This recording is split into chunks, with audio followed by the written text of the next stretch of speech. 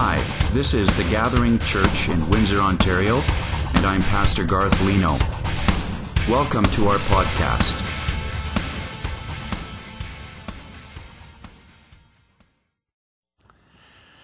Well, I'm eager this morning to add my welcome to all of you. Thanks so much for coming to worship with us in the Father's house. We are The Gathering Church, and it's our privilege to gather here every Sunday morning. Today is the first day that we've added a second service to make more room for more people to hear more about Jesus. So we're really, really glad you're here this morning.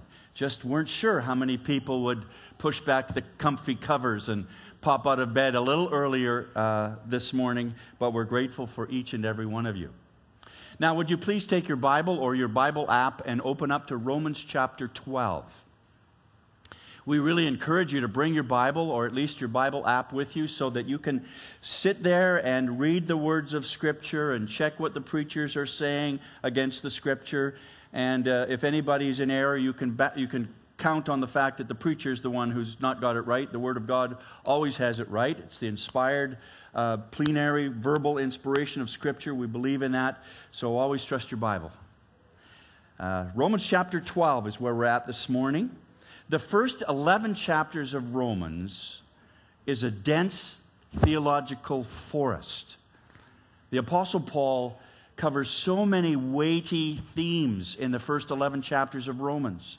The righteous shall live by faith. The wrath of God is revealed against mankind. Judgment and the law of God and how they fit together. Justification by faith alone, in Christ alone. Life in the Spirit. Future glory for those who trust in Jesus. And on it goes. 11 chapters of rich, deep, theological truth. And then in chapter 12, Paul begins a very practical section of his letter that lasts for 5 chapters, 12 through 16. He spends the first 11 really setting the theological foundation and then says upon that foundation, all this other stuff should happen. In chapter 12, Paul begins to balance the vertical with the horizontal and the doctrinal with the relational. So let's go to the text. Romans chapter 12, verse 1. I appeal to you, therefore, brothers, by the mercies of God, to present your bodies as a living sacrifice, holy and acceptable to God, which is your spiritual worship. Do not be conformed to this world, but be transformed by the renewal of your mind, that by testing you may discern what is the will of God, what is good and acceptable and perfect. For by the grace given to me, I say to everyone among you, not to think of himself more highly than he ought to think, but to think with sober judgment, each according to the measure of faith that God has assigned. So starting in Romans chapter 12, the author focuses on the practical outworking of the faith by showing his readers how to see people with God's eyes, how to love with God's heart, how to speak with God's words, and how to serve with his hands and feet. Romans 12 to 16 is a very practical section of the letter. And the very first verses of chapter 12 really set us off in the right direction. They encapsulate what it means to live in a way that really pleases God himself. You and I are on a spiritual journey. Some of us are a little further along than others. But we're all on this journey together. And it's worth whatever it costs. Whatever it takes, that's what we need to do. Whatever it takes, whatever it demands of us to get there, to learn how to become living sacrifices, it's worth it. The first leg of the journey is called consecration. Romans 12:1. I appeal to you, therefore, brothers, by the mercies of God, to present your bodies as a living sacrifice, holy and acceptable to God, which is your spiritual worship. So Paul is obviously talking to believers here. He's using language that's family language. I appeal to you, therefore, brothers and sisters. He's talking to his family. And in Romans chapter 5, he passionately talks about the benefits of justification by faith alone, in Christ alone. And we have that on the back of our new T-shirts, as Pastor Phil so aptly modeled for us earlier in the service. And you got to get one of these new T-shirts. And now in Romans chapter 12, the Apostle Paul appeals to his brothers and his sisters who've been saved by God's grace alone, through faith alone, in Christ alone. He appeals to them to present their bodies as a living sacrifice. Another way to say, consecrate yourselves to God. And that has some deep and rich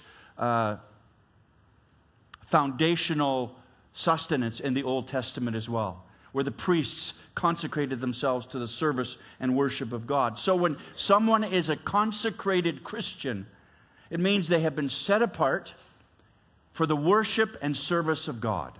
Consecration. They commit to loving God and growing in their faith and serving the church and multiplying the number of disciples on the planet.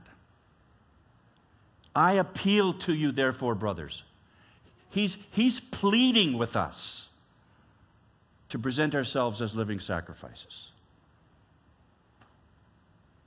So on the basis of everything that comes before Romans 12, verse 1, on the basis of all that deep truth in Romans chapter 1 to 11, he therefore appeals to us.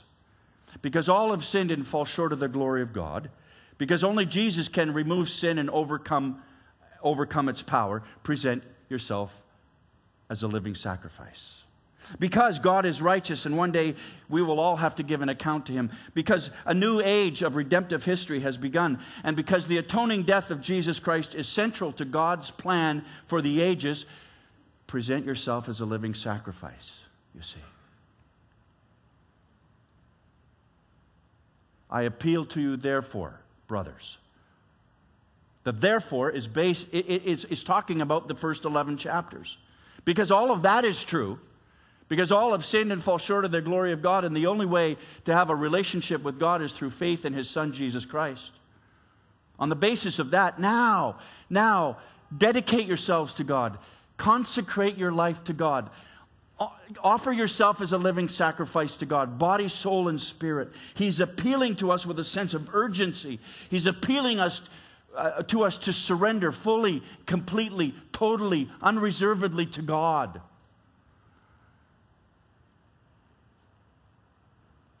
So that theme hasn't popped up yet in your Christian walk.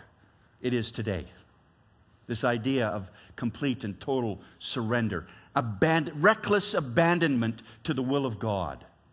If that theme hasn't popped up yet in your Christian experience, your church experience, it's here today. Right out of Romans chapter 12. I mean, some of us come from branches of the Christian church where that just wasn't an emphasis. It is here. And it is here in Scripture, Romans chapter 12. Offer yourselves to God. So if you haven't done that yet, if you haven't surrendered your body, soul, and spirit, because when he talks about offering your bodies as living sacrifices, he's talking about the entirety of our being, body, soul, and spirit. Offer yourselves as living sacrifices. This is an act of Christian consecration, and I appeal to you, brothers and sisters, to do it today.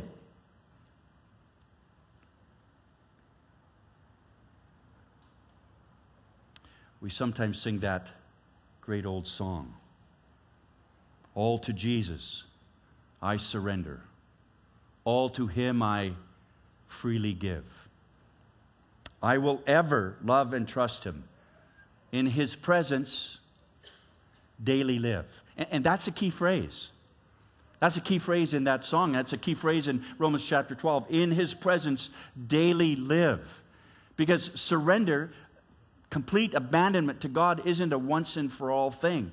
It's an ongoing. It may start today for some of you. You may be sitting here saying, I've never done that. I've never been challenged to offer myself to God fully and completely. So it may be a new thing to you. But it has to be repeated every day. In His presence daily live. When the Holy Spirit fell upon the believers way back in Acts chapter 2, it says they devoted themselves to the apostles' teaching and the fellowship, to the breaking of bread and the prayers. They met together daily in the temple and then from house to house. Doing what? Devoting themselves to the apostles' teaching, the fellowship, and prayer, and celebrating the Lord's Supper together. The simple steps of consecration lead to a joyful discovery of daily discipline with God. Let me say that again. Simple steps of consecration lead to a joyful discovery of daily discipline with God. And so the first leg of the journey that we read about in Romans chapter 12 is called consecration. The second leg is transformation, where he says in verse 2, do not be conformed to this world, but be transformed by the renewal of your mind, that by testing you may discern what is the will of God, what is good and acceptable and perfect. So, nothing could be more unnatural, nothing could be more abnormal to the disciple of Jesus than to become a disciple of the world. I mean, if you're a disciple of Jesus, you've turned your back on the world. The new has come. If you're a disciple of Jesus, the idea of becoming a disciple of the world is abhorrent to you. No. I left that. I'm now a follower of Jesus. So nothing could be more unnatural for a disciple of Jesus than to become a disciple of the world. And that's why the Bible says in 1 John chapter 2, John just goes after the jugular, where he says in verse 15, do not love the world or the things in the world, because it's abnormal for a disciple of Jesus to love the world. They're antithetical. They're at war with each other. If anyone loves the world, the love of the Father is not in him. Boom. For all that is in the world, the desires of the flesh and the desires of the eyes and pride of life, is not from the Father, but is from the world. See, we belong to Jesus. We belong to His family. We're new creations. If you're a believer in Jesus, you're part of the family of God. This world is not your home. You become citizens of heaven. So don't fall in love with the systems and the standards of the world. Don't fall in love with the values and morals of the world that are opposed to God, because you're a disciple of Jesus and not a disciple of the world. J.B. Phillips said it like this: don't let the world around you squeeze you into its mold. I love that translation. Don't let the world around you squeeze you into its mold. How many of you feel that squeeze on a regular basis? Yeah, it's just there. It happens at work, at school, in your neighborhood. Wherever you have people that are living in the world, you have this pressure to conform and to squeeze. They want to squeeze you into their mold. So how do you counter that? Well, you bring yourself under the transforming influence of the Word of God daily, so that the Holy Spirit of God has a chance to speak to your heart daily and transform your life for the glory of God daily. Does that make sense? You have to put yourself in a position where you're under the influence, the transforming influence of the Word of God. And so maybe that's your daily quiet time. Maybe that's you alone in the morning at 5 o'clock in the morning before you have to leave for work at 5:30. You're spending some time alone with God. Maybe it's in the car when you've got Christian radio on and you're hearing songs of Scripture. Maybe it's the last thing at night before you retire, and your husband is already snoring. You go out to the other room and read a few verses of Scripture and pray. Get on your face before God. Daily devotion. One of the tools for transformation that we see God working through here at the gathering is our small group ministry. I mean, it's just one of the tools that God is using. It's not the answer for everybody or maybe for every church, but here at the gathering, God is using this small group ministry to change people's lives. Last Sunday, we baptized 6 people, and that was a great, wasn't that amazing service? It was unbelievable. Wow. I got goosebumps on my arm just thinking about last Sunday, but you remember that several of those people indicated their participation in small groups. So their lives have been changed or challenged and transformed through small group ministry. We have men's groups and women's groups and co-ed groups. You heard about a men's group that's meeting on the patio at 11 o'clock. We have small groups for children on Sunday morning and small group ministry for students on Tuesday and for young adults on Sunday night. Bible study, prayer, fellowship, accountability, encouragement, something to eat and something to eat and something to eat. It all happens in our small groups. Well, you can't have a meeting without something to eat, right? You got to have something. So you can sign up today, as Pastor Phil said. You can sign up for a small group at the information table in the gathering place after the service, or you can go online, thegatheringwindsor.com, and find your way to the small group page and sign up for a group there. However you do it, I don't care how you do it. If you do it online or in person, I hope you'll dip into a small group this fall and just watch God work. It's really quite something. You and I are on a spiritual journey that is worth whatever it costs us. Whatever we have to do, whatever it takes, you want to be a living sacrifice. Because this is the command of Scripture. We want to follow the Word of God. So the journey includes consecration, transformation, and finally, evaluation. And I get this from verse 3. For by the grace given to me, I say to everyone among you, not to think of himself more highly than he ought to think, but to think with sober judgment, according to the measure of faith that God has assigned. So I think this points us to personal evaluation and how we think about ourselves. We need to assess who we are in Christ. We need to consider where we're at with God and then step out according to the measure of faith that He's given us. Evaluating yourself, assessing where you are, will help you to determine what step you need to take next. Maybe the next step you need to take is to believe in Jesus Christ as your Lord and Savior. Maybe the next step you need to take is being baptized or getting involved in a small group or going to seminary and training for ministry. Or maybe planting a new church somewhere in the county like Amherstburg or Essex or Kingsville. But that evaluation is important. It's important to pause and just know where you're at. Many years ago, during a training exercise, a naval destroyer called the USS Delphi led a flotilla of 7 ships down the California coast. The Delphi was under the command of Lieutenant Donald Hunter, who was an experienced navigator, and he was an instructor at the Naval Academy. So you'd think that he knew what he was doing, but without warning, a thick fog descended upon them at that point in their training mission. And in the midst of the fog, Hunter got disoriented, and he really didn't know where he was. But like most guys, he wouldn't ask for help. And so he just kept going. He just kept going. And suddenly the Delphi smashed into the rocky shoreline, and the ship hit the rocks with such a tremendous force that it actually split the steel hull in 2. And then one by one, the 7 ships that were following the Delphi also smashed into the rocky shoreline.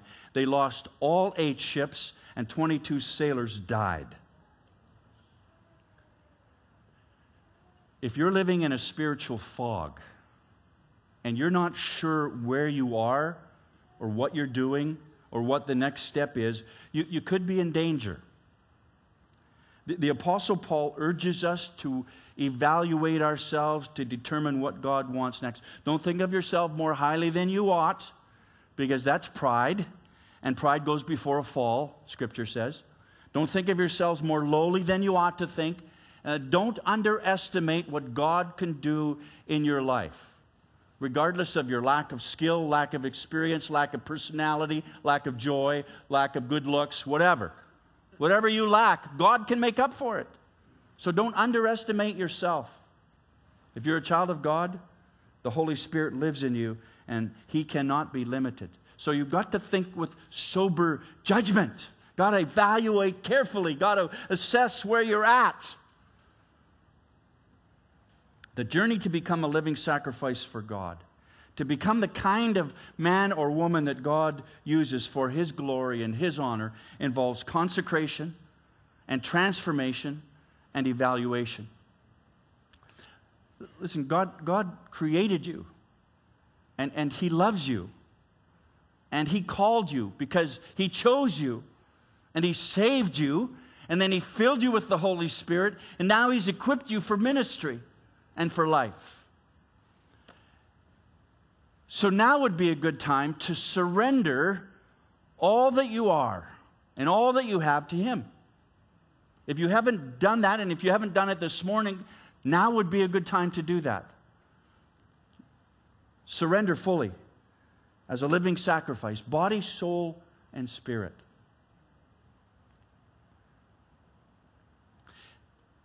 At 9:04 a.m. on September 2nd, 1945, aboard a ship in the Tokyo harbor, World War II officially ended. Signing on behalf of Japan's emperor, the foreign minister inked his signature to a document declaring Japan's complete, unconditional surrender to the Allies. And as you know, Japan rose from the ashes of Hiroshima and Nagasaki to become a powerful nation once again. Recovery was slow, but it was steady. And today, Japan is one of the most productive, peaceful countries in the world. But first, the Japanese military and the Japanese government had to sign a document that said they completely and totally surrender with absolutely no conditions whatsoever. Brothers and sisters, if we're going to become living sacrifices to God, we have got to come before God fully surrendered, absolute surrender to God with no conditions attached. I mean, how many times have you thought about saying to the Lord, Lord, if you get me out of this, then if you do this, then I'll do that. Lord, I am so eager for this to happen, so if you make this happen, then Those are conditions. What we need to say, what we ought to say is, Lord, here I am. All that I am is yours. Period. Period. No conditions attached. I mean, this morning we sang those words with every heartbeat in my chest. Lord, I surrender all I have. That's not talking just about material possessions. Because, my goodness, all you have isn't very much when you're talking about the enormous, magnificent, glorious God of the universe. I mean, He owns it all anyway. So all that I have is all my talents, all my skill, all my intelligence, everything I have, my bank account, my family. Lord, it's yours. No conditions attached. I fully, completely, absolutely surrender to you.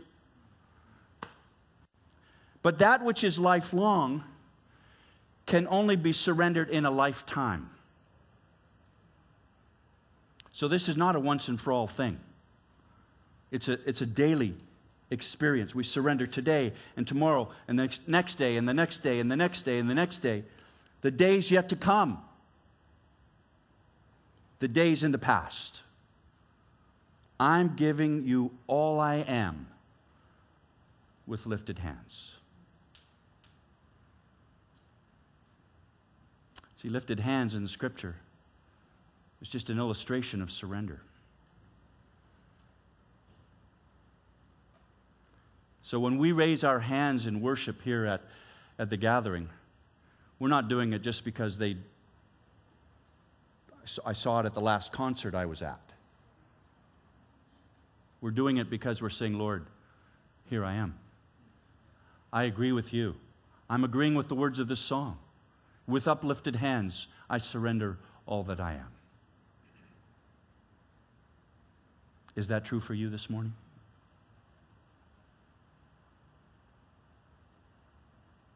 Is that true for you? Let's pray.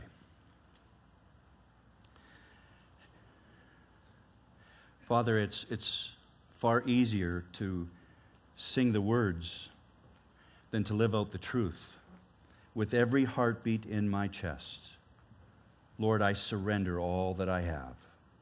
The days yet to come, the days in the past, I'm giving you all that I am with lifted hands. Father, I pray this morning that your Holy Spirit will have free reign in our church. In our midst, Lord, come and have your way. In this moment, Lord, do what only you can do.